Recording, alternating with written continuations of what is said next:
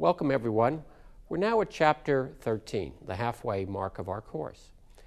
In Learning Objective 13.1, we're going to describe the tax and the non-tax aspects of employer-provided defined benefit plans from both the employer's and employee's perspective. Benefits are determined based on the years of service and salary. The maximum annual benefit is capped and adjusted upward annually for inflation. Benefits vest over time using either a 5-year cliff or 7-year graded vesting schedule.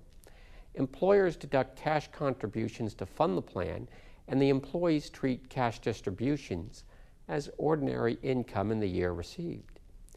Employers will bear the investment risk with defined benefit plans.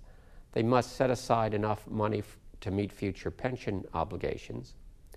Premature distribution and minimum distribution penalties don't typically apply to defined benefit distributions.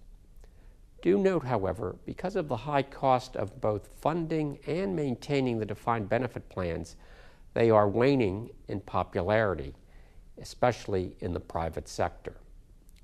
Let's look at question 50 from the textbook to put together some of the concepts we've just heard of in the learning objective.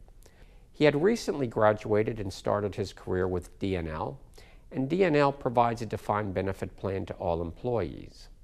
According to the terms of that plan, for each full year of service working for the employee receives a benefit of 1.5% of his average salary over their highest 3 years of compensation from the company.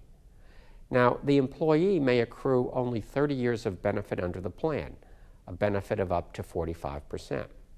And we're asked to determine his annual benefit on retirement before taxes and under each of the following scenarios. Scenario A, our employee had worked for DNL for 3 years and 3 months before leaving for another job. His annual salary was $55,000, $65,000, $70,000, and $72,000 for years 1, 2, 3, and 4, and the company uses 5-year cliff vesting. Here, only the 3 full years he worked for DNL could count toward his retirement benefit. Because DNL uses the 5-year cliff vesting schedule, and because he worked for DNL for less than 5 years, he does not vest in any of the retirement benefit. So his before-tax annual benefit from DNL on retirement will be 0. Let's look at the other case where he works for DNL for 32 years and 3 months before retiring, with annual salary the final 3 years of $175,000, $185,000, and $190,000.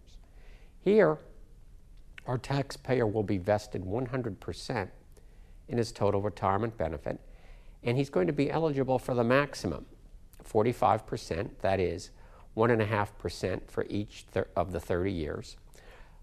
Now, the average of his 3 highest years will be $183,333, and his before-tax benefit will be 45% of that average, or $82,500.